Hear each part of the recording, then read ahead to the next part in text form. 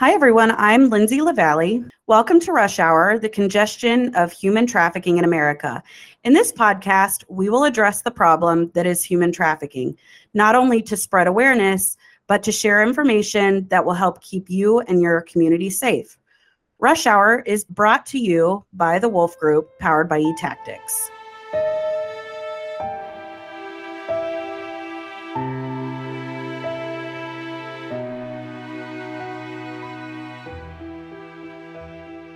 Today, we're joined by Jason Mayo and Truman Carelli from Operation Rose. They're out of Nashville, Tennessee. Thank you guys so much for joining us. We really appreciate it. We'll jump right in if you don't mind. Could you give us a quick history of the work you've been doing in the anti-trafficking field? And just to dovetail on that question, how did you get involved in working in the anti-trafficking movement?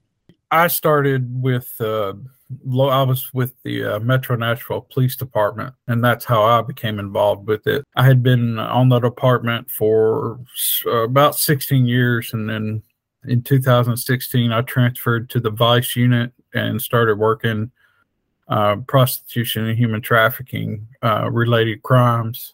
And that's how I initially became involved with the human trafficking field. And then in that position, I was able to work like in a somewhat undercover position and actually go out and do the work in the field and try to reach out and find the victims. That's amazing. Thank you for that work, Jason. I know my husband's a police officer, and it can very often be a thankless job. So thank you.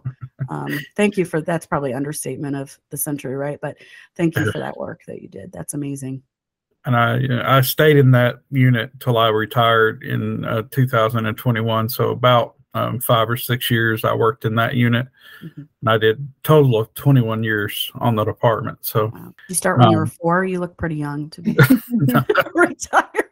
It must be the screen, because trust me, I don't look like that in person. So that's great. How about you, Truman? So my background is actually in counterterrorism and counterintelligence, not necessarily domestic human trafficking, more international human trafficking as it relates to terrorism. But I became more involved in, the domestic human trafficking when I became involved with Operation Rose. And about, I guess, mid 2021, Operation Rose was founded in January of 2021.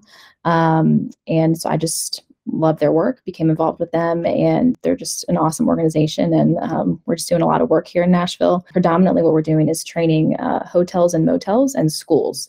So what Jason actually identified when he was on the police force is that there were not enough people trained and knowledgeable about human trafficking. Mm. So, where is human trafficking happening? It's happening in these hotels and motels. These hoteliers, they're just not aware, or they don't know how to spot it. So what we do is we go directly to the hotels and motels. We do an in-person live training, about a 2-hour demo, and we do actually department-specific training as well. So do it for, housekeeping, front desk staff, so that they're all kind of trained on the signs and indicators in their department. And we also train schools to kind of help kids prevent grooming, prevent them from getting groomed. So we think that's a very important thing as well. Yeah, so it's kind of been a busy last couple of years, I guess. We've trained a bunch of private schools. We're trying to get into the public schools right now, and trained a ton of hotels and motels. Yeah, no, it's amazing work that you guys are doing. And that's how we connected, was because of our hotel training that we created with the Wolf Group on an e-learning platform. But definitely we know the best training is in-person training, and then just utilizing e-learning as a refresher course or to train those folks that maybe can't be in person. So it's amazing work that you're doing. I love that you're working in schools. I think that's a huge part of, if we want to start turning the tide on this $150 billion industry, is that we really have to start allowing children to know what this is, right? Yeah, they can recognize it. It's not just children, it's parents too. I call it the triangle, right? It's children, parents, and then teachers. Mm-hmm. And so what we do is we have that approach going into it. We talk to the schools and we say, we'll do a teacher training, which in Tennessee now all teachers are required to be trained on human trafficking. I think it's every 2 years they're required to be trained. Everybody in the school, from janitors, bus drivers, teachers, everybody has to be trained. So we train them. We try to do the parents and then the kids as well, if we're able, because it's really a threefold approach. Everybody has to be knowledgeable about this. It can't just be one of the three. Yeah, no, you're 100% right. And I think if you only educated teachers and students, then parents wouldn't necessarily even understand it if their kid came home and said, this is happening to me, or they would maybe not be able to connect the dots. I think the other issue is making sure that we train folks on what to do if they encounter these situations. So I think that's excellent that you guys are able to go in and empower the hoteliers to feel like, if I see this, that here's what I need to do if I see this, and also empower those children and parents and teachers. So thank you for that work. What are some changes you think need to be made for hoteliers training to better combat human trafficking? Well, first of all, we need to get laws on the books in Tennessee where hotels are required by law to receive the live and in-person training. There's only, I think, just 7 or 8 states right now that require that training by law for any lodging facility. So first of all, we need to get that law on the books in Tennessee and kind of hold their feet to the fire, so to speak, because a lot of hotels are willing and want the training and want to be proactive, but on the same side, a lot of them don't want to fool with it because they're a smaller budget hotel, or there's a lot of hotels and motels that benefit from it. We need to hold their feet to the fire and create the laws here in Tennessee like some of the other states have, and force them to receive the training. If they turn a blind eye or are a part of the trafficking, then we need to hold them responsible as well. When I was on the police department, we would do padlock orders on hotel establishments where if we could go in and prove that the hotel or motel was a public nuisance, then a criminal court judge would padlock the establishment and we could go in and seize everything and shut them down. We kind of put the hotels on notice that, look, this is something that could happen to you if you aren't proactive in your efforts to keep these crimes out of your facilities. So we do kind of warn we don't scare them with it or anything like that. No, but it's the reality. Right. But we just kind of tell them, look, this is what can happen. And, it has happened. And, we have examples of a couple of hotels that one of them was literally bulldozed. It was in a kind of rougher area of the city, and the establishment was padlocked and eventually bulldozed. That's one of the first things we need to do is, you create the laws. And the second thing is we need to create some type of partnerships where we have generalized meetings with them and, keep them up to date and keep them, on what's going on in the field as well, so that they understand the same thing that we do, because they're not thinking about human trafficking every day like we are. They're thinking about running a business. So we need to have some forums and things like that to where we can update the hotels on a regular basis. Absolutely. If I could speak on that too, Jason, I totally agree with you. I think that it's, I have 2 points to the changes that need to be made. Like you said, Jason, I think it needs to be consistent. I think that we need to be providing training or updates to them pretty consistently, right? Things change in human trafficking and crime and everything. I think the training has to be consistent. So every year or 2 years, and I think it needs to be up to date. And I also think it needs to be department specific. I really think that each department is going to encounter different things. So, you teach front desk staff something, and that doesn't mean that housekeeping staff is going to see the same thing. So I think those are some pretty big changes that need to be made. And I also think that there's this level almost of unconscious bias sort of with hoteliers and people that encounter human trafficking victims. And I think that we kind of need to change the narrative on that, right? So what does a human trafficking victim look like? Sometimes they can be criminals. Sometimes they can be impoverished. They can be foreign nationals from marginalized communities, right? So hoteliers can sometimes look at these people, maybe turn a blind eye or turn their nose down to them. But what we have to realize is the narrative needs to be changed, and these people are victims at the end of the day. So I think that's another change that everybody can kind of make that change in their head. For sure. I think you made 2 really great points that stuck out to me. And one was the training that's specific to the role within the hotel. And I think that's huge. And it wasn't something I had necessarily considered until we created our e-learning training. And we broke it down. Well, this is what front desk encounters. This is what housekeeping would encounter, or even food service, right? So the other great point that I think you made was changing the narrative as to what a trafficking victim or survivor might look like. I think that The first trafficking survivor I met played Division I soccer. She didn't look at all like what the stereotypical trafficking victim might look like. It might be someone that is from another country, or it might be impoverished person. But I think that's an excellent point. When I was on the department, what I would do, my role is I would get on the internet and find the ads on the internet and that looked like, this could be a trafficking victim. And as a detective, you learn how to read the ad and how to look at the ad to tell if it's, this could be a trafficking situation. I would go out and be the undercover guy and go into the room and try to rescue her or arrest her. Sometimes, arrest is what you have to do.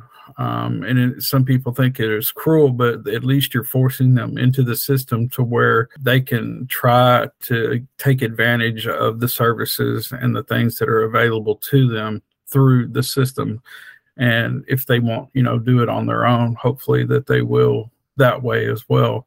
And I encountered women all the way from the age of 15 all the way up into the mid 60s. So of age range, and there is no socioeconomical cookie cutter, white, black, Hispanic, Asian, everybody. In your opinion, what professionals need to be trained on human trafficking awareness?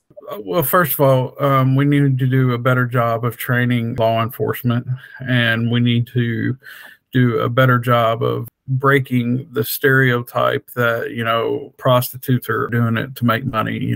When I came on the police department, when I started working on the police department in the early January of 2000, prostitutes were looked at a lot different than they are now. So we have gotten better, but we need to keep changing that narrative with law enforcement, obviously. Number two is we need to keep empowering the lodging facilities to take part in training workshops that are available to them. There's not just us out there. There's plenty of other nonprofits that are out there doing the teaching, although I'd love to teach every facility here in Tennessee. That would be awesome. We need to keep empowering them and keep encouraging them and doing it on a positive level. Look, you could potentially save someone's life. Look, you're protecting your business.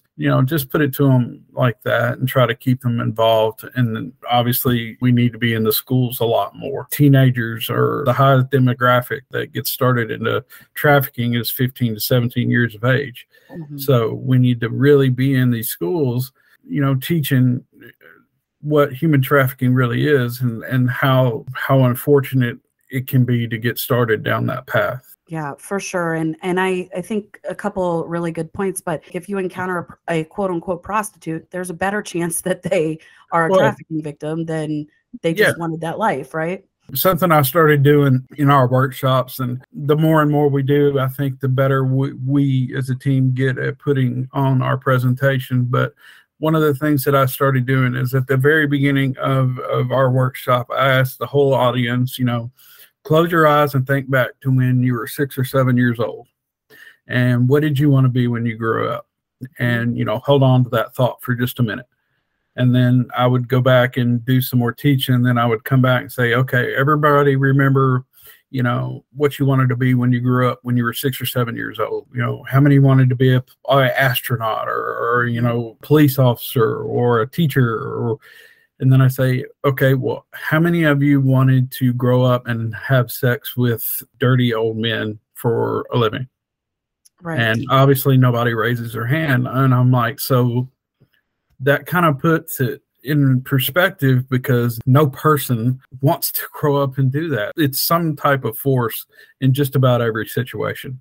Yeah, and I think the other side of that is a lot of times when these people end up in these situations, they've been so brainwashed, right? And and so groomed and threatened and all of the different things that they don't even recognize that what they're doing, is what it is, right? They don't recognize that what they're doing isn't because of them or isn't, just normal. So, and some are just so hopelessly addicted to narcotics. Well, I mean, right. the biggest thing is heroin and methamphetamine, and those are two of the worst drugs to try to recover from. I mean, it's a terrible. They're a slave to the narcotic, and it's just absolutely.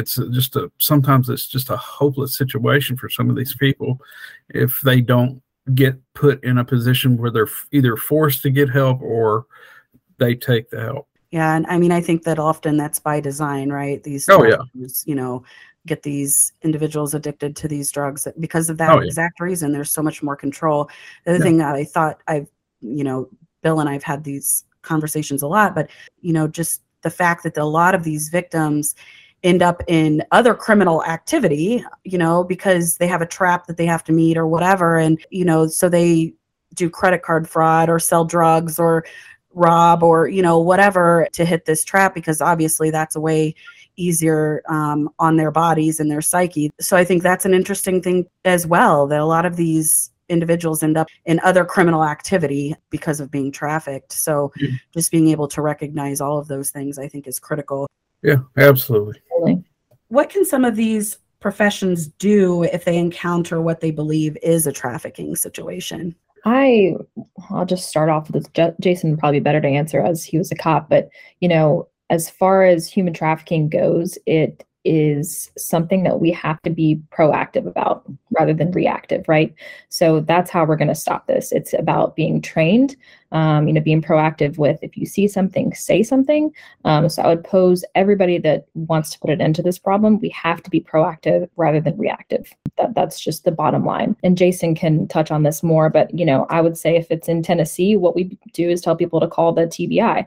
We tell them to call the TBI hotline. There's also the National Human Trafficking Hotline and the local police they can reach out to, and even a nonprofit too. Like, I know a lot of people, I don't want to bother the police, or this is not an emergency or whatever. Jason, his cell phone is what our hotline rings to. So he tells people all the time, call me, call the hotline. It'll ring to my cell phone, and I'll tell you if it's a situation or not, and you can call the police. There are people out there to help, whether that's law enforcement at the federal, state, or local level, or even nonprofits. There are people willing to help. I think that's a great point, Truman, because these victim advocate groups are such an imperative part of this whole ecosystem of how to recover someone from a trafficking situation. I was at a law enforcement training a couple months ago, and they invited law enforcement officers and also victim advocate groups, and they had all the victim advocate groups stand up, and they said, before you leave this 2-day training, you need to intimately know these people that are in this room, because you can't.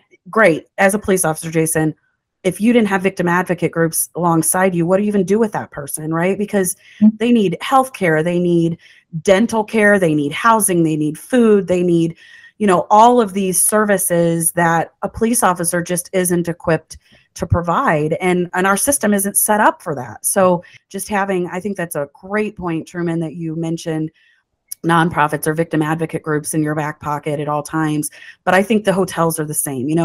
Anyone you're training, schools, whomever it is that you're training, I think that bringing those nonprofits in and those victim advocate groups in so that they recognize them, they know that they can call them. The victim advocate groups knows why they're getting this phone call or whatever. I think just forming those relationships is imperative. Like you said, just to ever turning the tide on this stuff. It is. And I think, to touch on that again, these victims, oftentimes they don't want to involve police, right? They might be involved in other criminal activity like we just spoke about. They don't want to involve police. They don't want to go back in the system or whatever, but sometimes just calling a nonprofit for them, maybe they would be more receptive to calling a victim services based nonprofit and getting help or food or rehabilitation than they would be to calling police. So I absolutely, just like you said, encourage everybody to have a nonprofit in their back pocket. And if they live in Nashville, there are so many. There are absolutely so many in Nashville. And I hope it's the same with other metropolitan cities, but Nashville does a great job with that. That's awesome. And I think that's, you hit the nail on the head. Again, part of the grooming isn't just to get them to do these acts. Part of the grooming is to get them to turn away from family, to get them hooked on drugs, but also to get them fearful of the police. So they're told from day one, the police are going to arrest you. They're going to arrest you because you were stealing yesterday. They're going to arrest you because you're selling drugs. You have drugs on you. whatever. That was part of the law enforcement training I was in, but you have to kind of turn the blind eye to that to help this victim. You're exactly right, Truman. They've been classically conditioned to hate the police, to fear the police, to think they're the enemy. One of the things I would tell the girls when I encountered them or when we'd arrest them, I would tell them, look, I'm not the drug police. I don't care about drugs. I don't work drugs. I'm here to find out, if you need help, and if you need help, tell me, and, I'll call somebody and they'll be here in 15 minutes to help you out. Cause I kept the phone numbers to a couple of nonprofits that would come out in a heartbeat and rescue the female or male. If you sit down and look at them and on their level and empathize with them and show them that you actually care and you're not just trying to, lock them up and try to break down that barrier, it's a great thing. One of the biggest problems that is we got to get all the nonprofits and things like that with law enforcement. Everybody's got to get on the same page. It's not a competition. Unfortunately, there's enough victims out there where we could do this 24 hours a day, 7 days a week and not even make a dent in it. We got to all get on the same page. And law enforcement, I was in law enforcement, so I know what it's like to have to work with nonprofits. And now I'm on the other side. So I kind of know both sides of the coin now, and we've got to get on the same page. There unfortunately, there's more than enough going around that we can all figure out how to work together and combat it. So thank you for saying that. I 100% agree. If someone is listening to this podcast and it resonates with them, maybe it's a labor trafficking situation, because as we know, everyone isn't sex trafficked, but if they're listening and they're like, holy crap, this is me, what's some words of advice that you would give to them?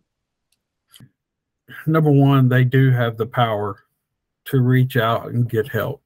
Whether it's, accidentally calling 911 from the hotel room, or slipping a note to the maid or whoever, or just flat out calling police for help. There are police officers out there that will listen to them and that they will help them. Right. Not all police are jerks. Some are. Right. But number one, they do have the power to reach out for help, but they've got to be willing to accept the help. We'll work as a team and get them the help that they need.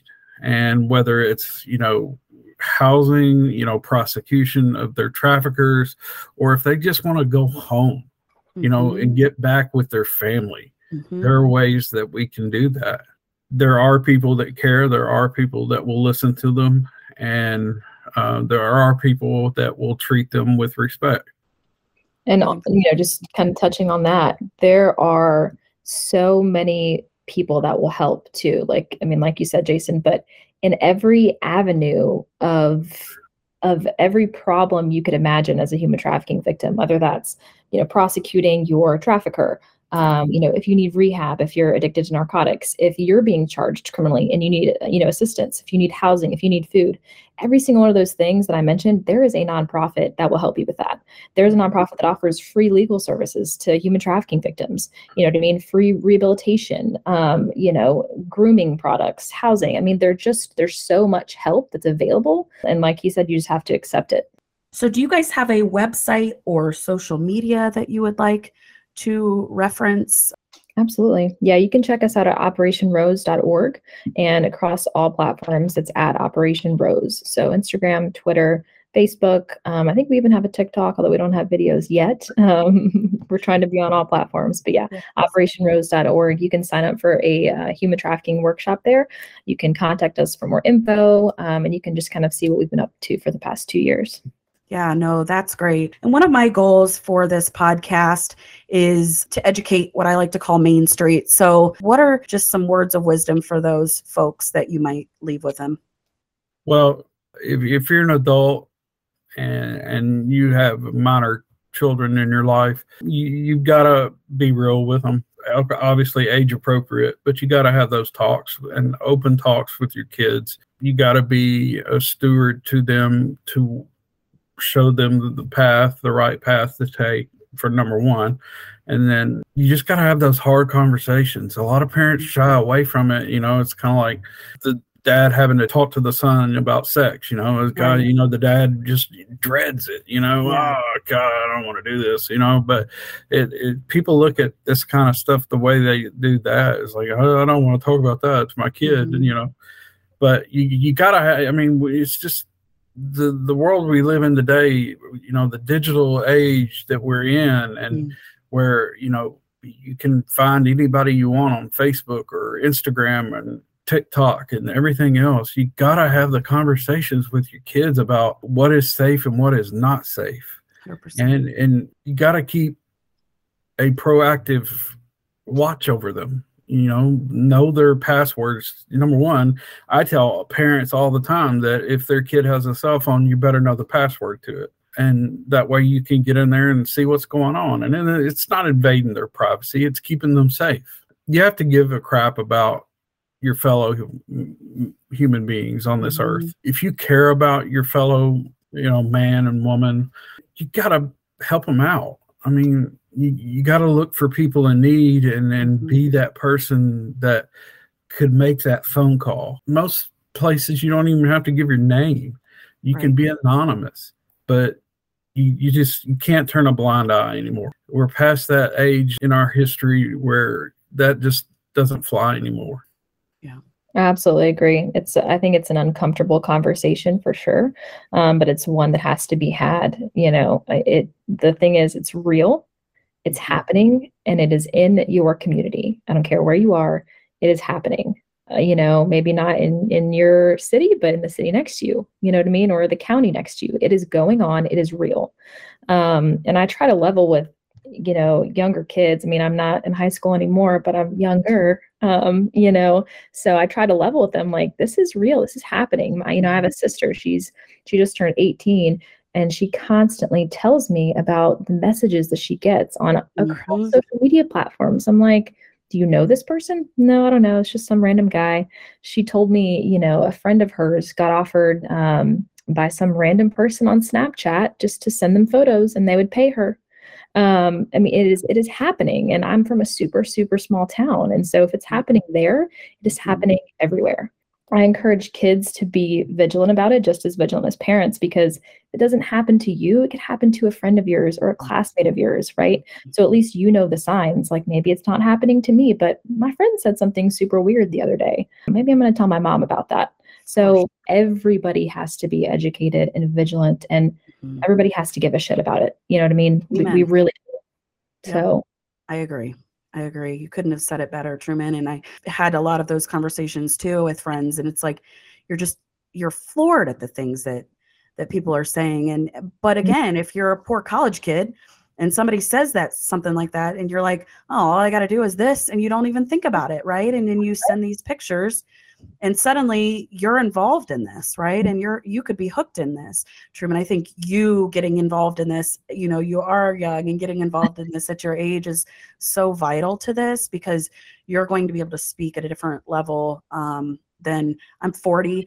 I don't understand TikTok and all this stuff, right? That I'm like, how did I get so old? But it's like, I don't know how all this stuff is working, but you do. And so, just being able to speak to that level, I think is just such a gift that you're able to, and you're willing to. Well, any other thoughts, guys?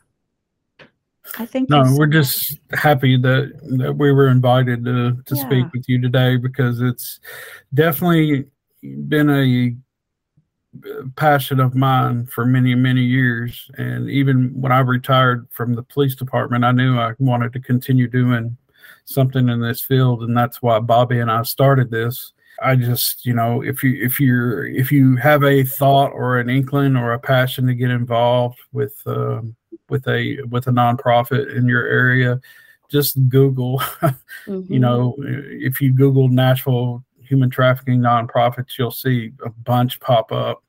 And I would also tell people, hey, do a little homework before you start reaching out to some of these nonprofits, because some aren't really out there doing the good that they may say they're doing. So do a little homework, do a little research, and then if you want to become involved, get involved. I don't think there's any nonprofit out there that would turn away a volunteer. Heck I know no, they're we always wouldn't. starving for volunteers, Yeah, right? I know we wouldn't. But if you're in Nashville or in Middle Tennessee, reach out to us, look us up, call me.